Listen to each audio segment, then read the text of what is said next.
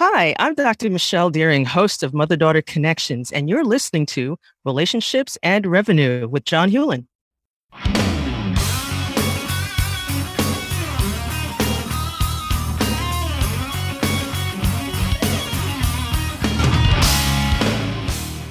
This is Relationships and Revenue, the show where real answers come from real discussions about what holds men back in their relationships at home and in business. A better bottom line at work means improving life at home. This show is all about helping you become a better entrepreneur and a better man. Welcome back, everyone, to the Relationships and Revenue podcast. I am your host, John Hewlin. So honored you decided to spend some time with me today because I know that is your most precious resource. With me today, as you heard in the intro, is Dr. Michelle Deering. Dr. Deering, how are you today? I am totally stoked and doing well and totally stoked to be here.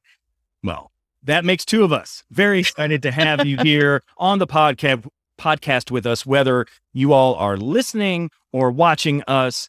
Glad you decided to spend some of your time with us. Now, for those of you who don't know who Dr. Michelle Deering is, now she mentioned a moment ago that she is the host of a podcast called Mother Daughter Connections. But she is much more than that. You heard me say doctor. That's right. She is a licensed psychologist, definitely. And she has practiced some of that psychology in the world of sports psychology, which is super cool. Mm-hmm. She is an author of the book, What Mothers Never Tell Their Daughters. She is CEO and founder of Curative Connections. Did I say that right? You said it great. Yes. Perfect. And I know she has many other titles, but my suspicion is that these last two are what she holds most dear, and those are wife and mom. You got that right. That's my heart. That's right. Absolutely. All right. So take us back, Dr. Deering. Would love to know kind of how you got your start in things, because what you're doing today is, at least on the surface, appears to be very different than where you started, like where your schooling background comes from. So how did you get to where you are today? Oh, geez. Yes. What I'm doing right now was not on the horizon.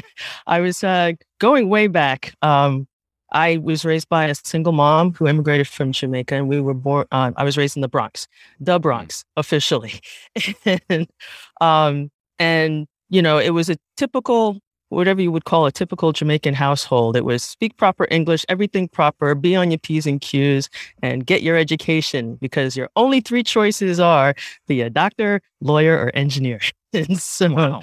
You know, I kind of was sort of like, well, all right, I guess I'll need to pick one. But in the process of me going through that, I ended up going to Brown University, majored in biology, ended up majoring in biology, but I started out as a biomedical engineering major because I figured I had the medical and the engineering. My mother would be pleased. and then sophomore year, I hit organic chemistry, and it was like, wake up call. And so I decided, well, okay, let me figure out what I wanted to do with my life. And so fast forward again, I graduated from Brown with a biology degree, and I ended up teaching high school math and science for a bit. And then left that and landed in the corporate arena, where I worked in client services at a Fortune 500 insurance company, moved my way up the ladder, ended up doing human resource training and development. And part of that experience, I ended up doing a lot of outreach on behalf of the company into the Boston community, because I was up in Massachusetts at the time. And as a result, I hired interns over the summer. And one of those interns, the experiences he had as a young Black man in Boston at the time, you know, just got me thinking about a lot of things, and ended up having a real draw and calling to go back to school for a doctorate in psychology, which then led me, after we got married, led me to New Jersey, where I studied at Rutgers, and I got my doctorate in counseling psychology. And during that time, I was going through my pre and postdoc training at the counseling center. And during that time, I was asked to be part of the senior staff as an eating disorder expert. And so I got trained in working with young female athletes who had eating disorders. And that led me to then start working with athletes who were injured. And so I started doing a lot of extra training and certification in getting trained in modalities of psychology and sports psychology that have to do with trauma, performance, and things of that nature. So I got board certified as a sports psychologist by the American Board of Sports Psychology. And then I said, I had all these thoughts of, okay, my family were going to move from New Jersey to North Carolina, which I considered to be the mecca of the sports realm. I came down with my marketing plan and it was like, okay, my husband and I were running Spartan races. And then I had this fluke accident, which landed me, long story short, 2 hip surgeries later, convalescing and thinking, what do I really want to do with my life? What's really on my heart? And at the time, we were living in a cul-de-sac that had a lot of moms who had young kids who were under the age of 10. And it got me thinking about, they tell me stuff all the time when I'm out there hanging out with them in the cul-de-sac. I really want to help a lot of moms because I would notice that they would interact with their daughters differently than they would with their sons. And it started to bring up things from my past with my mom, because my mom and I didn't have a great relationship when I was growing up. And I was like, oh gosh, do they see what they're doing or not unintentionally doing? And do they realize the effect it would have? And I was like, how can I help them? I'll write a book. Hence, what mothers never tell their daughters is my baby that came out during that time. I wrote it in 6 months, but I poured in the 20 plus years of doing clinical work into the book. But it's not a clinical book. It's a book that's intended to give moms tools to start the conversations that are difficult to have with their daughters, and walk them through the different transitions that their daughters will be going through. And so it's a book where if you and I went to Starbucks and we're just having coffee and we're just chatting, it's that kind of a book, very conversational, but it looks at it from my experience as a daughter, my experience as a mom of twin daughters who are now young adults. And then I put on my clinical hat every once in a while to kind of give commentary on what's going on. And so that's what led me to really just start. Okay, it's like, oh, wow, people are writing me and telling me how the book has been impactful. Let me try to do this more. And that's where it birthed I'm not just a licensed psychologist or board certified sports psychologist, but I'm also a mother-daughter relationship personal trainer. And that's what I've been doing for the last 4 years in terms of the focus of my work. Gotcha. Okay. Yeah. I need to ask this question. It's something based upon what you just said, it kind of prompted me to think this, because for those who listen and or watch the podcast, you know that one of the things that I do is I am a coach. I do several different types of coaching. I do relationship coaching for men, and I have different types of business coaching that I do. Mm-hmm. First of all, this is a 2-part question. First part is, what is your definition of coaching? My definition of coaching.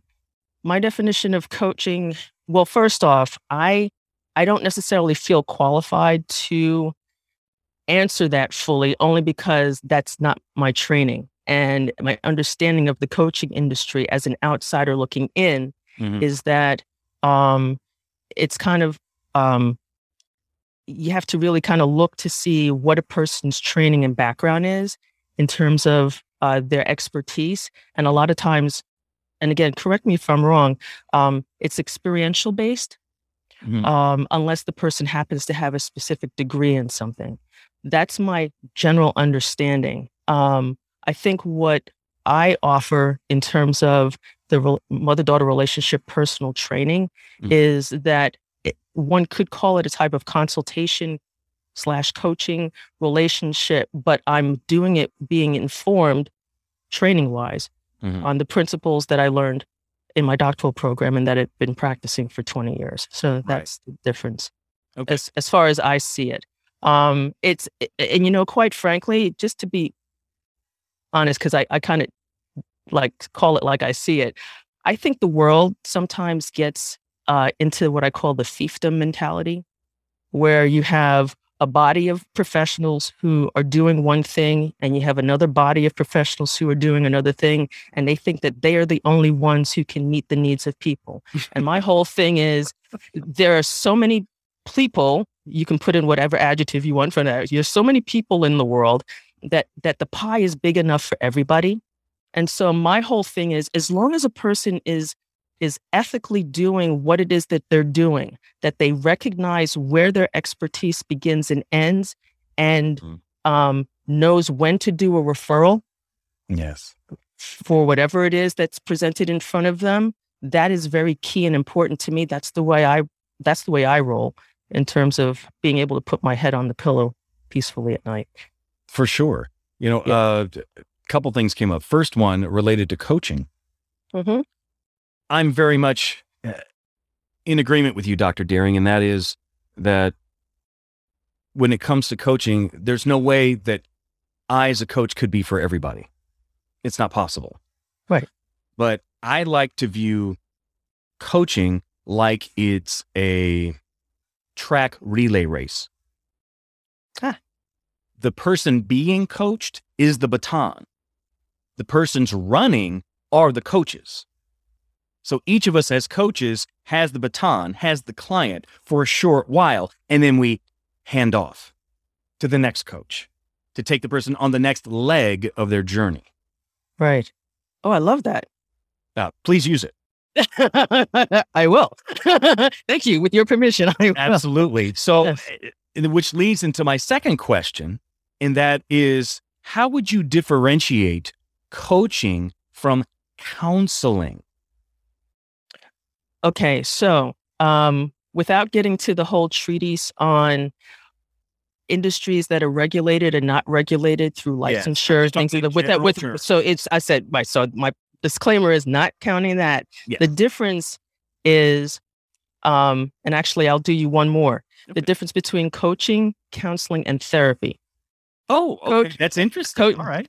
Coaching, well, let me work from the therapy part. Well, I'll work from the coaching part. Coaching is where, as you said, someone has the baton. You have the person in your hand as the baton. Mhm. You've given them some skills, very directive, very action oriented in your interactions. Counseling would be, okay, now we're going to look at what it is that's been going on, and we're going to give you opinions, facts, action plans, things of that nature, where we may or may not have the training to go deeper. Therapy is where you're actually looking at roots of things, kind of just digging deeper, to then bring the person to the point where they're able to take action on the things that you're observing and they're realizing and connecting, making connections with. Okay. So that's how I see it, like in the general sense. And again, my disclaimer is that I don't purport to put myself out there as a coach. So that's not my expertise. I appreciate you saying that. My simplified way of telling it to people is this, because I have people ask me, because they try and they want to go deeper with me as a coach sometimes. And I'm like, whoa. I'm not a therapist. Therapists, very simply stated, they help you deal with stuff from the past. As a coach, I don't do that. I deal with things presently and where you say you want to go. Many times that's not where we end up going, because they discover along the way where they say they wanted to go is not where they need to go. Right. That happens a lot. Right. Yeah. And I hear you on that. And in the point where it's, looking at the past, there are different modes of therapy. So there are those that are very present oriented in their therapy approach, but they're doing it with information from the past to inform that present. And it's that, I guess it's sort of like doing a steeplechase. You're going to run over so getting some water, get a little messy, and keep going, keep them going. For sure. Okay. Right. Folks, wasn't planning on going this direction with Dr. Gearing at all, but glad that we did. That actually yes, helped me. a lot. All right. So tell us a little bit more about this. First of all, let's talk about your podcast, the Mother-Daughter Connections. What was the reason for starting that? I mean, because did that come out about the same time as the book? Which was first? Which was second? No, the book came out first. It came out in 2018.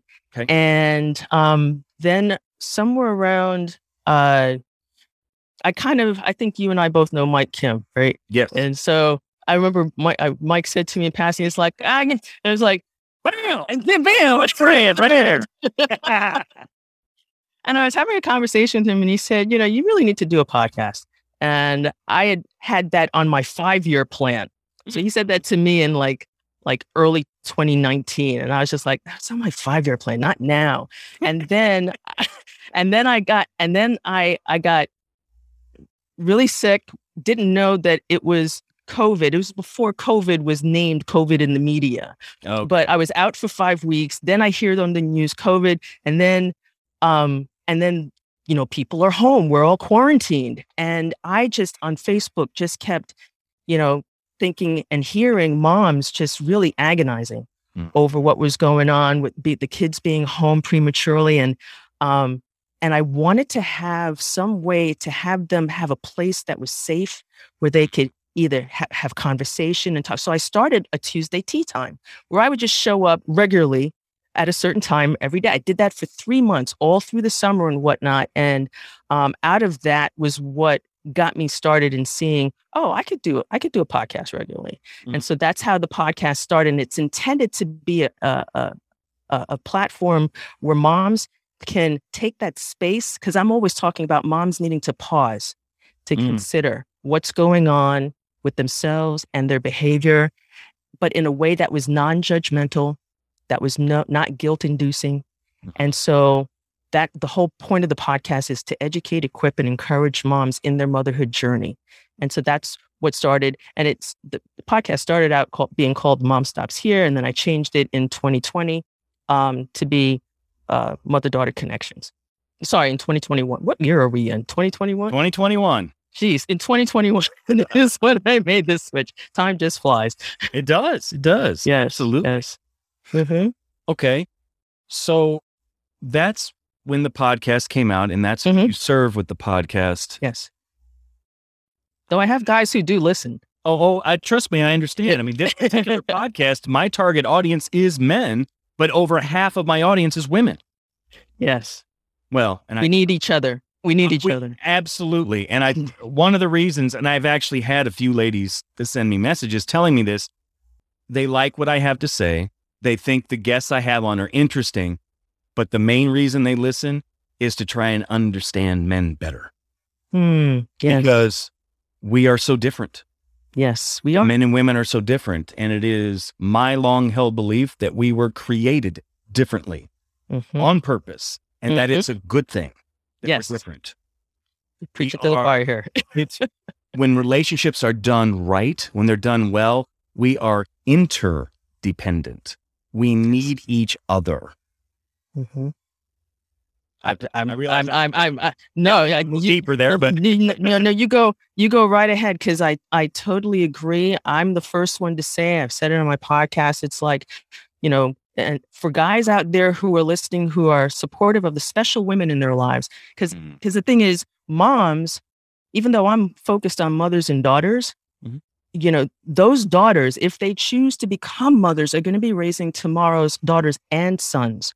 And how they interact with their sons is equally as important for future generations in terms of relating man to woman. Yep. Oh, for sure. I mean, as much as you hear people talk about daughters tend to marry men that are like their dads, well, sons tend to marry women that are like their moms. Right. So, if you've been a great mom, then you're going to set your son up well to marry.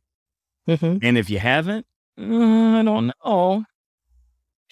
And I hear that. And one of the things that I'm a firm believer of is that it's important, at least I see my call and my role is to hold the hope, because I believe that healthy mother-daughter relationships are possible no matter where you're in that whole cycle of things. Yes. The point of change starts now, should you choose to, because you always have a choice. And even if you make what one could deem mistakes, that mistake or shortcoming is the very thing that can be a point of a new kind of connection with your daughter, so that she can see you moving and learning through it. Because moms are leaders. They say moms rule the. I'm like, look, just moms and dads, you're the leaders of your home, but moms need to see themselves as the leaders that they are, because they have held their children in utero. Yep. Now they're holding the family. We do a lot of holding, and that can't be taken for granted. Right. In terms of the impact that they have on their family, whether they're, with a spouse or a significant other, or even a single mom. Absolutely. Yeah. One of the things that I say often when the subject of parenthood comes up, and this applies to both male and female, there's a drastic difference between a mother and a mom. Big difference between those two things. Just like there's a big difference between father and a dad. Okay, help me understand, because absolutely. I would know it. Okay, I'm all ears. The first example, mother or father, that means biologically you had the ability to contribute to the birth of a child, and that is all that means. Mom, on the other hand, is someone who cares for, nurtures, and brings up a child. Same thing for a dad. Mm-hmm. So to me, there's a very big difference between those two things. Okay. Very big difference. I hear you. People call them semantics. To me, it's not. One is just a biological fact. The other one is an active, ongoing choice. Right. Correct. Because love is commitment. Sure. It's not about feelings, because there are going to be many days. And actually, that's what sparked the whole title of my book, What Mothers Never Tell Their Daughters, is because it happened. I didn't know it at the time. Our daughters were in middle school, and I'd had one of those hair pulling moments where I was just like frustrated with something that they weren't doing. And I went to my husband and I was just like, they just don't understand that they're just things I can't tell them yet. I wish they would just do what I've asked them to do, kind of thing. And that came back to my memory as I had been writing the book years later, because there are things that, we as moms can't tell them, in fullness, because everything in decency and in order with regards to their age development and all that kind of stuff and the nature of their relationship. But there's something to be said for moms. You don't have to, it's more than just birthing. It's about the commitment that you have on a day-to-day basis when you don't feel like it. Your commitment is the thing that makes you continue to do the things that need to be done. Absolutely. Yeah. All right. So let me ask this question, Dr. Deering. Why should men care? Honestly, I mean, you are a mother-daughter personal trainer.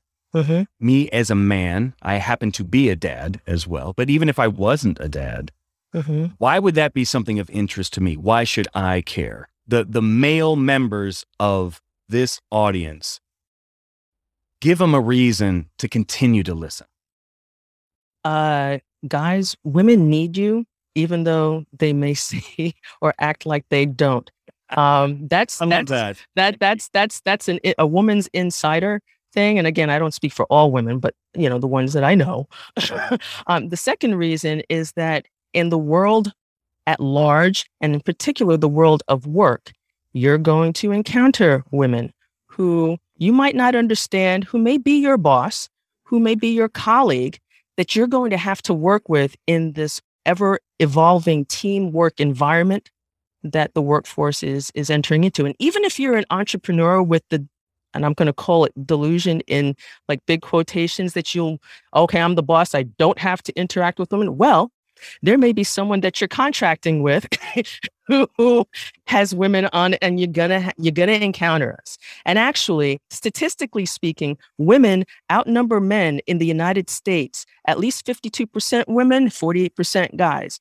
Women are actually, attaining degrees, advanced degrees, at a faster rate than guys. So you definitely have to be aware that the female presence is something, and as you said earlier, can help guys be interdependent. I actually did I had a Father's Day month on my podcast recently, and one of the episodes was with my BFF hubby.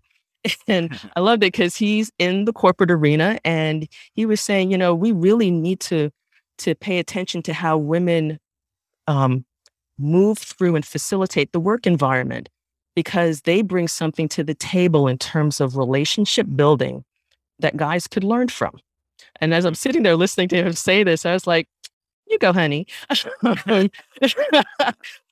Because there's something to be said for, caring beyond the deadline. That's it.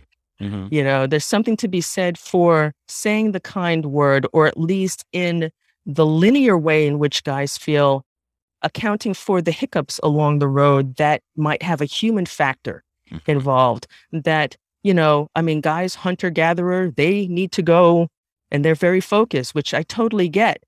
And they need that softer side. And women can learn from guys, because guys just need to be the guys they are, can learn from guys in terms of the way in which they sometimes compartmentalize. I'm not saying to the extreme, but can sometimes compartmentalize, but actually stay focused on certain tasks, and not get carried away by the essence of human interactions. So we all have something to learn from each other, but definitely guys need to recognize that the daughters that they have, and or the special women in their lives, they are encountering a certain arc of a relationship with their mom that's going to affect you, depending on how they're going through that arc. And my work as a mother-daughter relationship personal trainer is to help women through that with their own daughters, so that they understand what's going on and can make adjustments that are informed adjustments.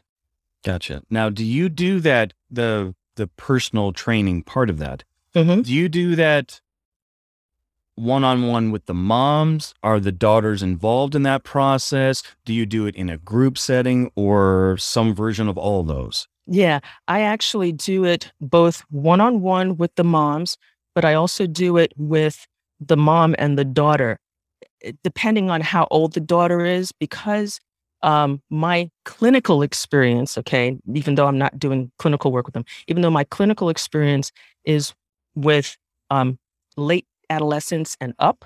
Mm-hmm. If the mother has a daughter who is younger than that, then I'm usually just working with the mom individually. But if they have a daughter who's late adolescence and up, then I'll work with both of them. Okay. And I also work with the seasoned moms, the ones who have much wisdom but are having difficulty with their adult daughters. I also work with those in pairs too. Okay. Yeah, I would imagine the challenges for those are much different than the ones, the adolescent girls. Yes. Yes. They are different in that a lot of times the moms with the adolescent girls, the moms are reliving things or fearful of things that may or may not happen with their daughters for whatever reason, or it's bringing up issues that are unresolved from their own mom. And then the seasoned moms are really dealing with loads and loads of guilt and remorse, longing, and they're trying to find a way back to meaning, given the stage of life that they're in. Gotcha. Okay. Right. Both of those break my heart, but I hold hope, and I've seen the changes happen with moms and daughters in that regard. Fantastic. Mm-hmm. Well, let me ask you this, relating again back to men. Mm-hmm. So let's say that we have some guys who are like, okay, I'm starting to understand a little bit about what Dr. Deering is saying. I'm seeing that in the life of like my wife and my daughter together and that sort of thing.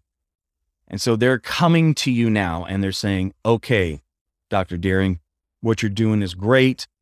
How can I, as the husband, as the dad, or just a concerned guy with women in my life, how can I undergird? How can I help support what needs to be happening there? That's really key. And as a caveat, I actually do work with dads too around this issue. So I think it's going to be the way that you can support either your wife and or daughter or the special women in your life around this is really be mindful of the messages that you send to them regarding their safety, their security, and something I call their satiety. With regards to their safety, it's about really just honing in on how you're treating them. Do they feel safe in your presence? Do they not? What can you do to facilitate them feeling safe? Then with regards to security, it has to do with how present are you?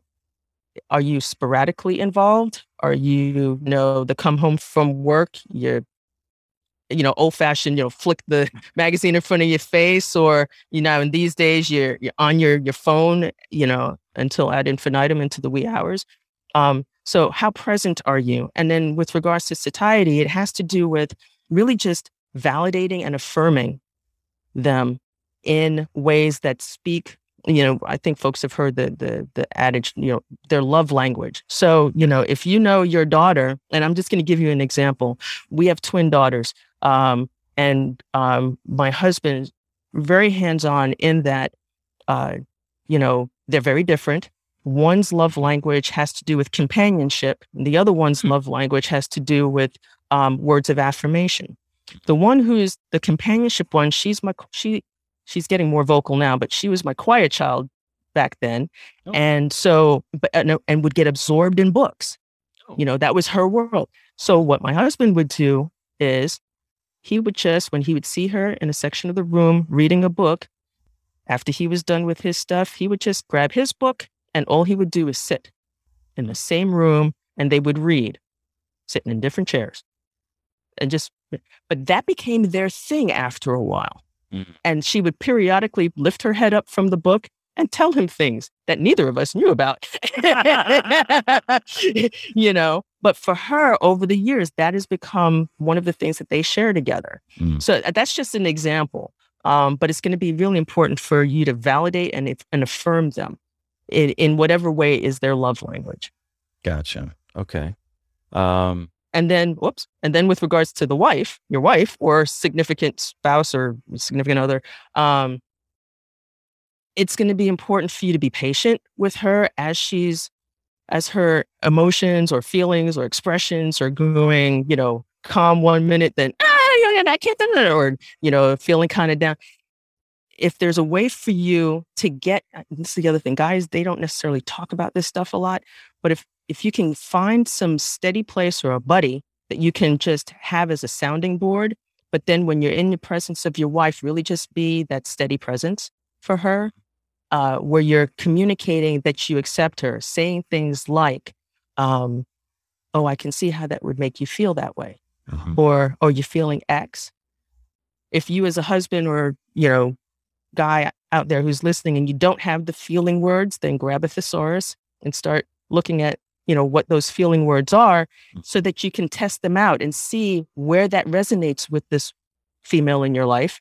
Because when you do that, she'll feel heard. She'll feel secure. She'll feel safer. She'll feel like you're validating her. So that's going to be really key. Okay. Oh, that's fantastic. One of the things that I do, Dr. Deering, when I work with men, I talk to them often about their most significant relationships, which is my belief is that when your most significant relationships are healthy and operating as they should be, then you can be great in business. Mm-hmm. But very rarely will you be great in business and then turn around and be great in those personal relationships. Usually doesn't work that way. Right. One influences the other much more than the other direction. Yes. And so when I'm talking to them about this, I often get asked questions like, hey, my girlfriend or hey, my wife is saying this, that, and the other. We're not connecting. She doesn't understand. what's going on with me. She doesn't feel like we're gelling. And of course, I ask a few very basic questions from the beginning, already knowing ahead of time I don't need to ask the questions because I already know what's going on, or more specifically, what's not going on. And I just say, look, what she's dying for is a connection with you. Yes. And that starts with you sharing what's going on with you on the inside. We're talking about feelings and emotions. And of course, immediately a wall goes up and I'm getting pushback all the time. And it's like, John, you don't understand. I don't talk about that kind of stuff. I'm a guy. It's not for me. It's not a guy thing. And I just tell him, it's like, hold on. If this was your job and your boss or your client came to you and said, look, we are starting to do this thing and it's going to require training. I love it. To do it. Mm-hmm. You don't get the training, you're fired. It's that simple. Love it. What do you do? I get the training. Well, guess what? This is a new skill set for you. That's all it is. It's a new skill set that you have to learn. It's pretty simple when I put it in those terms. I realize it's not that simple, but correct. But I also, what I do is I take men through a process because I know it feels really weird. And I tell them ahead of time, it's like, look, when you first start doing this, because remember, when you share that stuff, that is the oxygen for her relationship to you. She needs it to breathe, to exist. That's how important it is. So I try and make sure they understand how important it is. And once they know how important it is, it's like, look, I'm going to help you. I give them an exercise to do. It's a journaling exercise and it takes a year. Of course, they always freak out when I say it takes, and I tell them it takes a year because it needs to sink deep inside of you. I said, I've been doing it so long, I don't have to write it out anymore. I process it mentally, but I had to at first. I said, so we start with things like this. Dr. Deering would say, you're going to write out, today I feel. And you don't use words like good, great, or okay, because they aren't specific enough. So if it were me and I were saying it for myself, I would say, today I feel excited. Then you say why. Today I feel excited because I knew I was going to be interviewing Dr. Deering for the podcast. Immediately after that, having them write down the first time I remember feeling, in this case, excited, was when I was 4 years old and we were moving from our first house to our first big house. Of course, when you're 4, right, everything's getting this one was bigger. It's like a 3-story house kind of thing that we were moving into. And I got to help carry some boxes. So what that's telling the guy is I have felt something other than I'm mad, I'm hungry, I'm tired. And this isn't the first time I felt it. So that's the beginning part. Next part I have them go into is they write down one thing they've done well for the day. Now there is an out. The out is this. If they can't think of anything else, now they have to have done it, but they can write down they brushed their teeth well.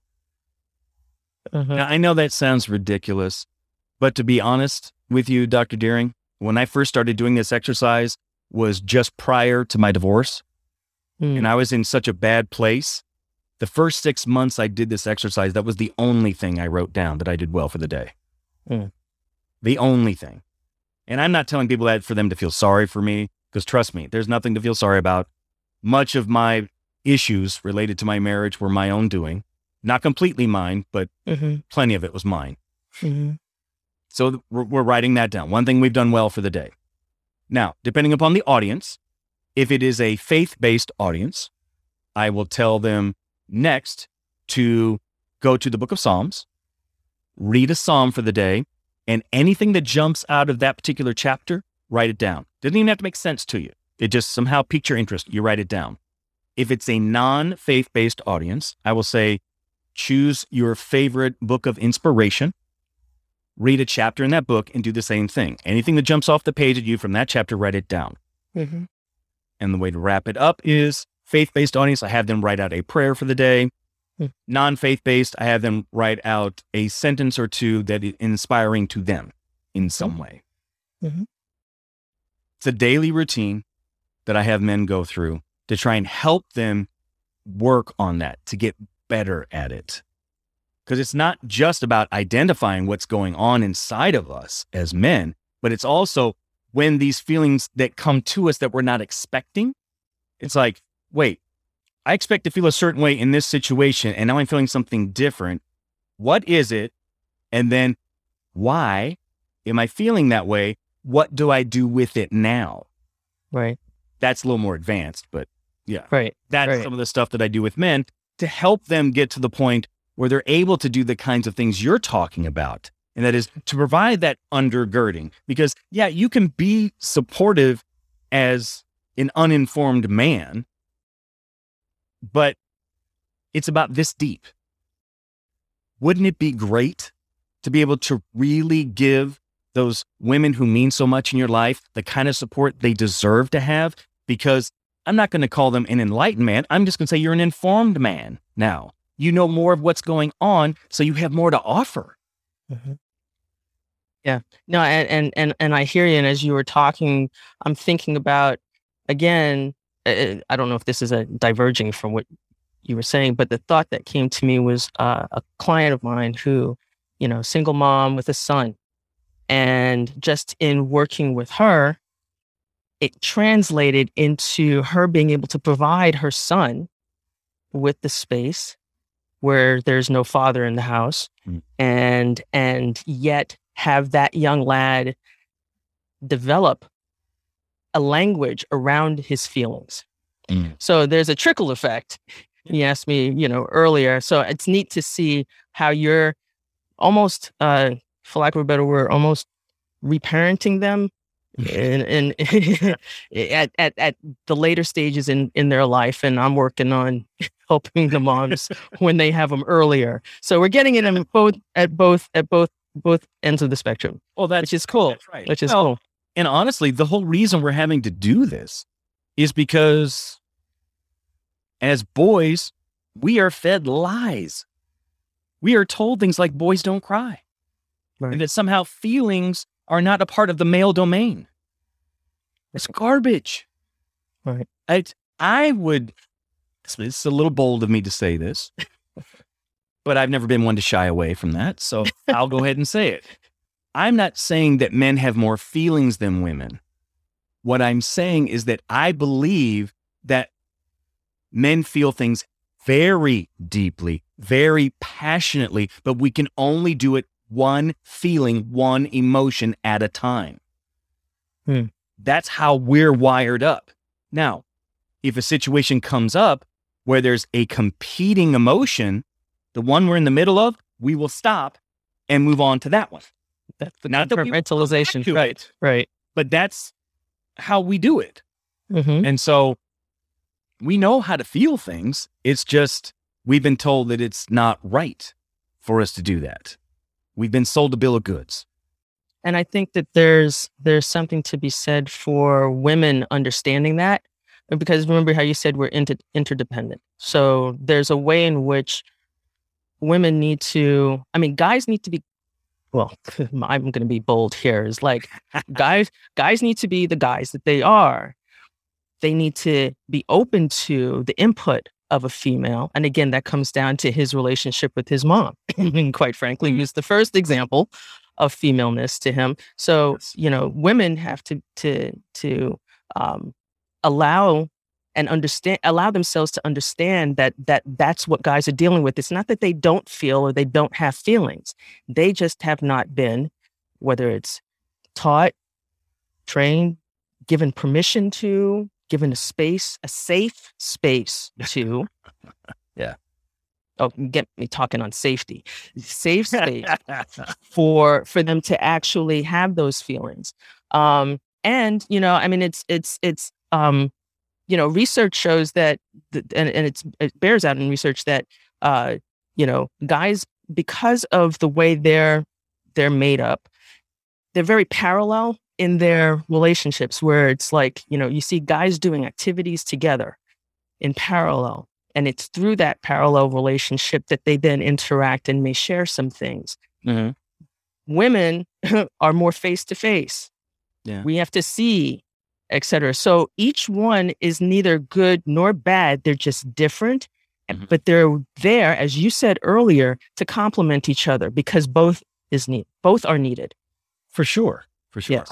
I think men have every bit as much to learn from women as women have to learn from men. Mm-hmm. I mean, case in point was what you just mentioned, the way we interact with people, Mm-hmm. for sure. Mm-hmm. Yeah, men Actually- just need to be near. We just Right. need to be near people, and that's good enough for most men. Right. It's funny because you mentioned earlier, and I'm mentioning here, my sports psychology background. I'm low sports, an athlete, whatnot, and in our house, two of our requirements, if you want to put it that way, was our daughters have to learn an instrument. We don't care what it is, and they have to do a sport, some kind of organized activity. They both chose sports that I would not have chosen. One, did marching band, which is a sport, by the way, because they're marching up and down, and the amount of energy they expel is phenomenal. And then the other Hot one, uniforms. and those hot uniforms, and then remembering everything, and then playing and get winded and whatnot. Right. And then the other daughter went into dance. Oh. But the thing is, in any kind of sport endeavor, there are lots of things that young ladies can learn from that kind of structure, which is, what I think guys and that structure and the rules and whatnot brings to what they bring to the table. And then in terms of the daughters actually bringing their femaleness aspect to that sport lends it to be one that's very collaborative in nature. So again, I was just mentioning that to kind of underscore the point that we both can learn from each other and meant to be interdependent and complementary, as opposed to whatever the opposite is of that. Okay. I'm curious, who would you say is your ideal client? My ideal client, there are two.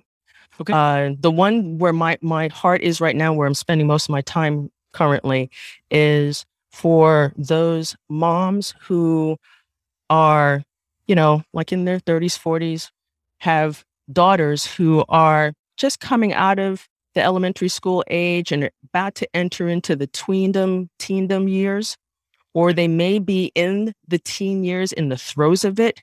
And they are, and the mom is having a hard time either adjusting to that because they're butting heads and arguing, or they are fearful of that happening, or they're just like, oh my God, well, I just want to make sure that we can always talk and that we can always have a close relationship. If that's their desire, then I'm here to help, because there are ways to actually enter into that, navigate it with less tumult, and come out on the other end with the kind of relationship that you're desiring.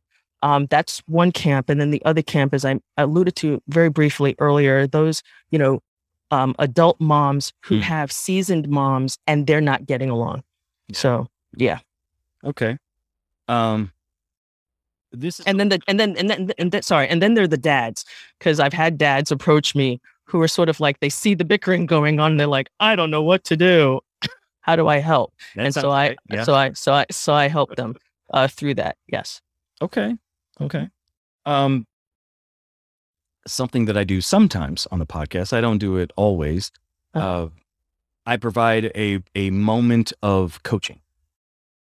Okay. And so for you, I'd like to offer this, something that I think will be helpful to you going forward.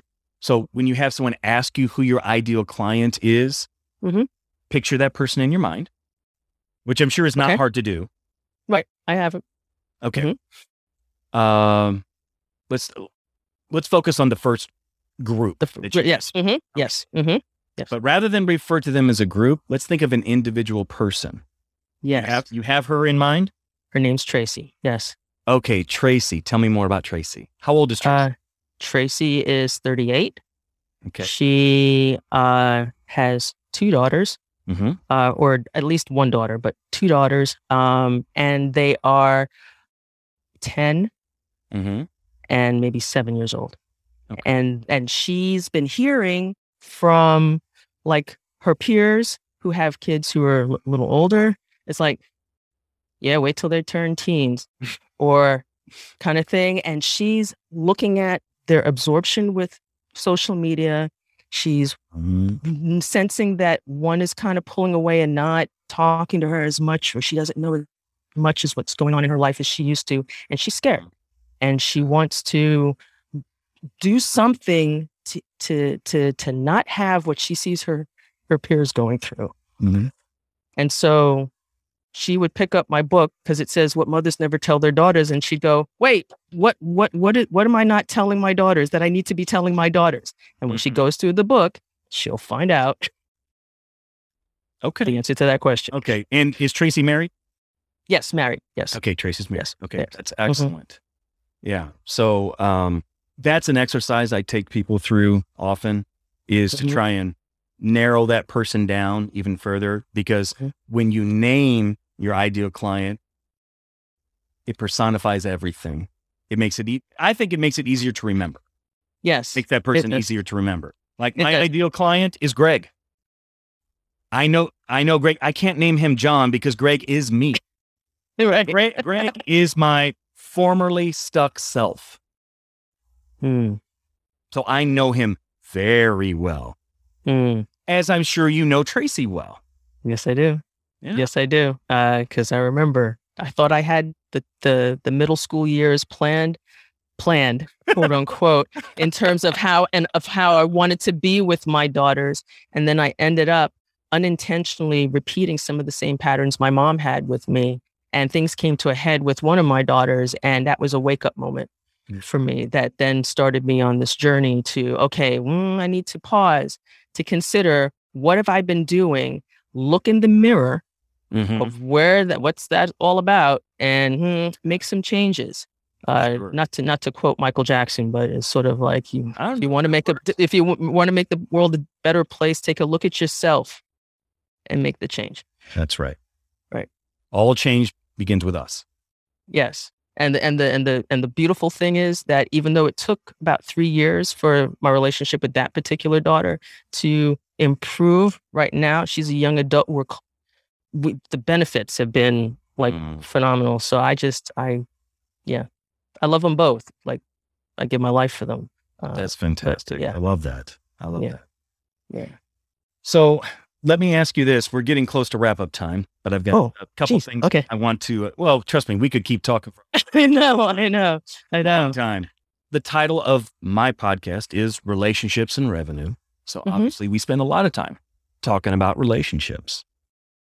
So I'd love to know, what is it that you're doing right now to improve your most significant relationships, and what impact do those relationships have on your business?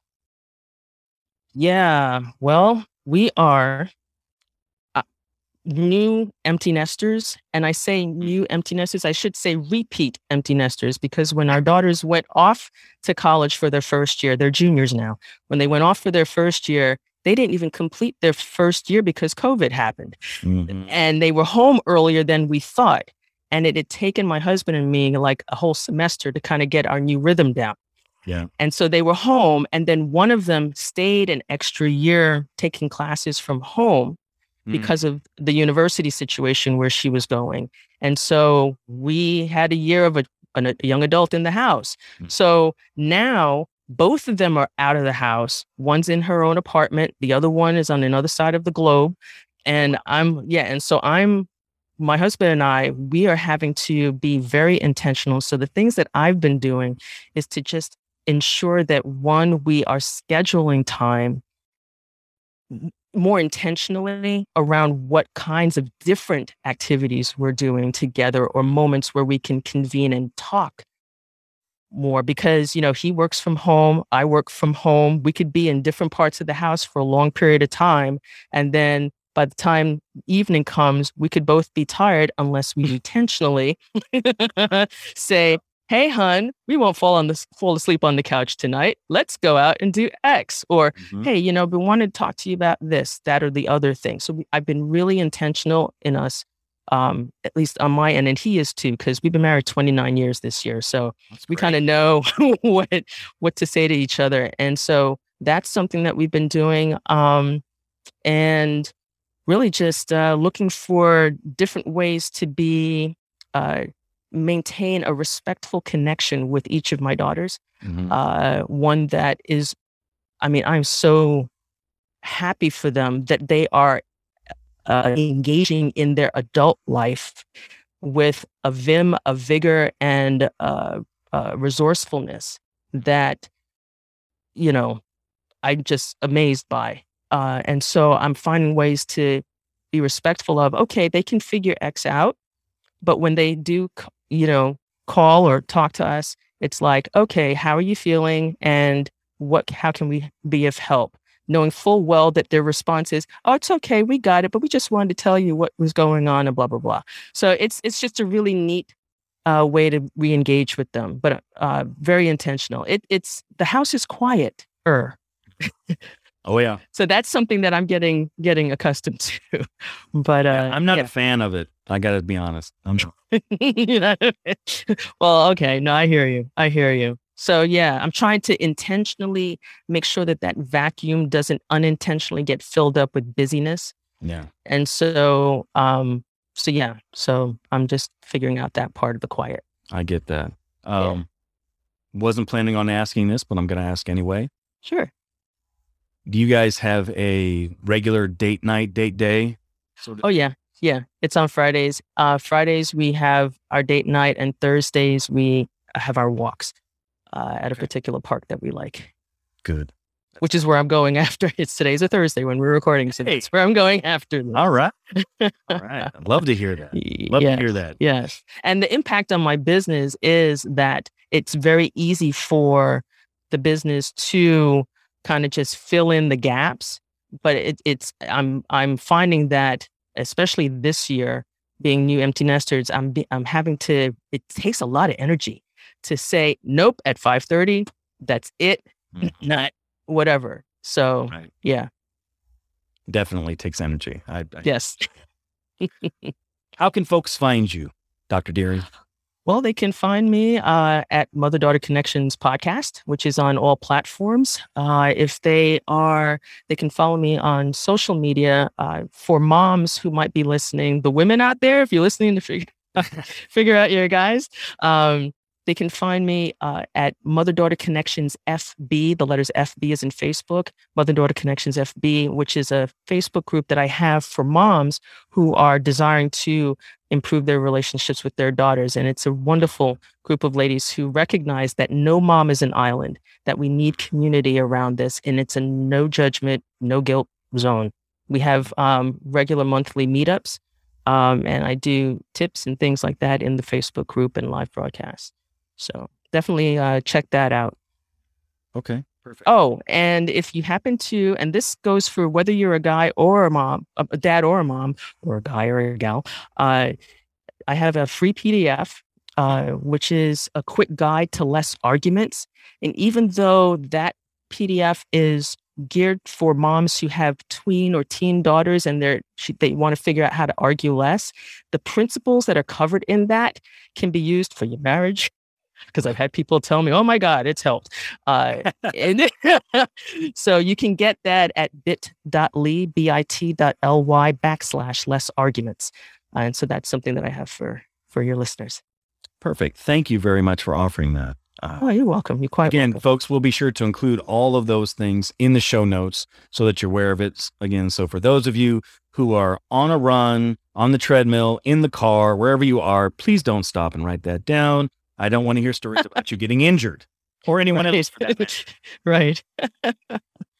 All right. Well, we've come to the time that is one of my favorite times during interviews, and that is the final four. I'm going to ask you 4 quick questions. You just tell me the first thing that pops in your head. Okay. And by far, the most difficult one is the first one. Okay. Sure. Right, so no problem. All right. Question number 1. Why did God create Dr. Deering? To be his vessel of love. Unconditional love to people who are hurting. Love that answer. Thank you. Question 2.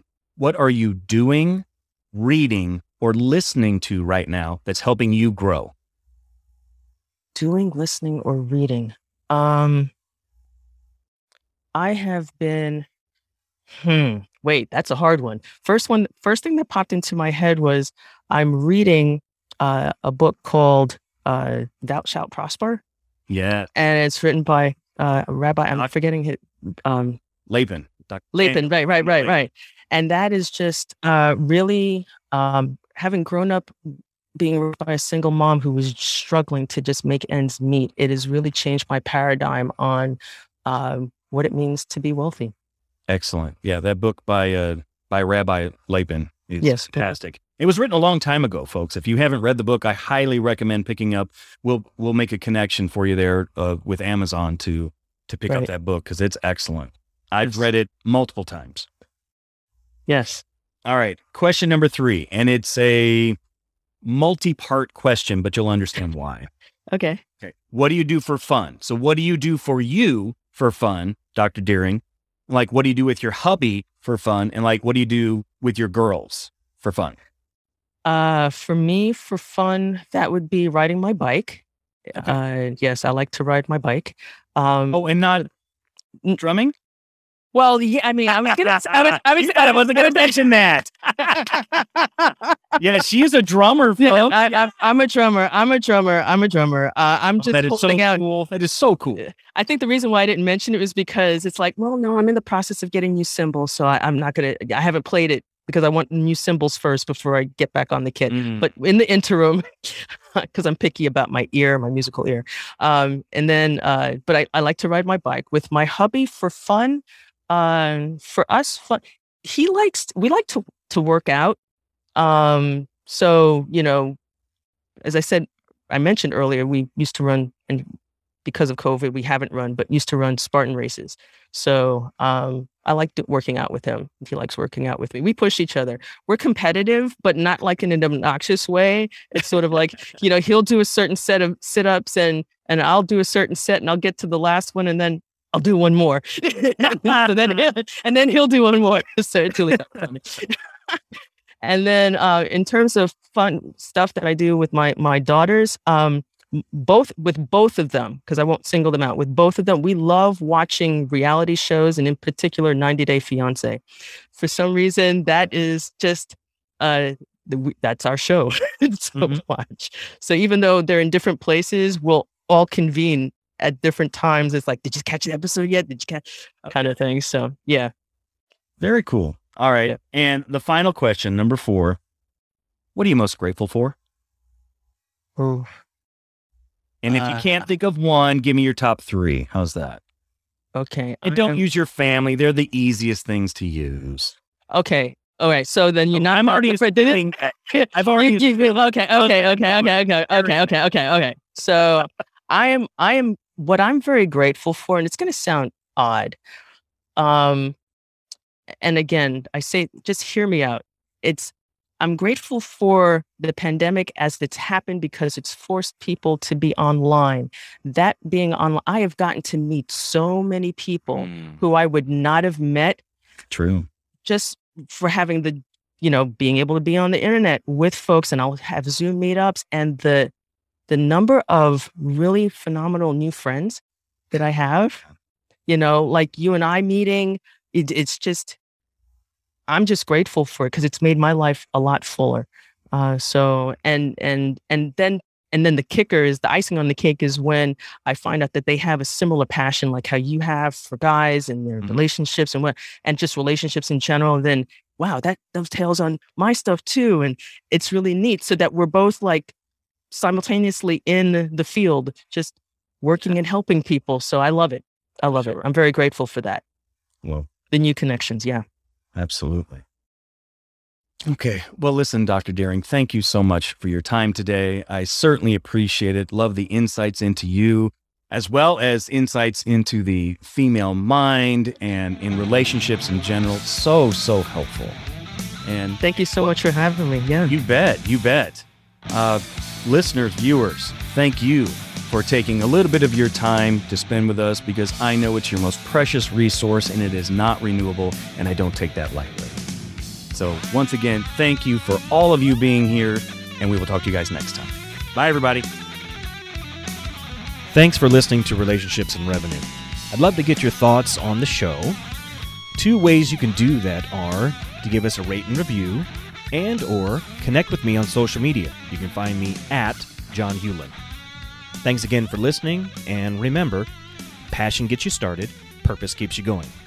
Have a great day, and we'll see you next time. Bye.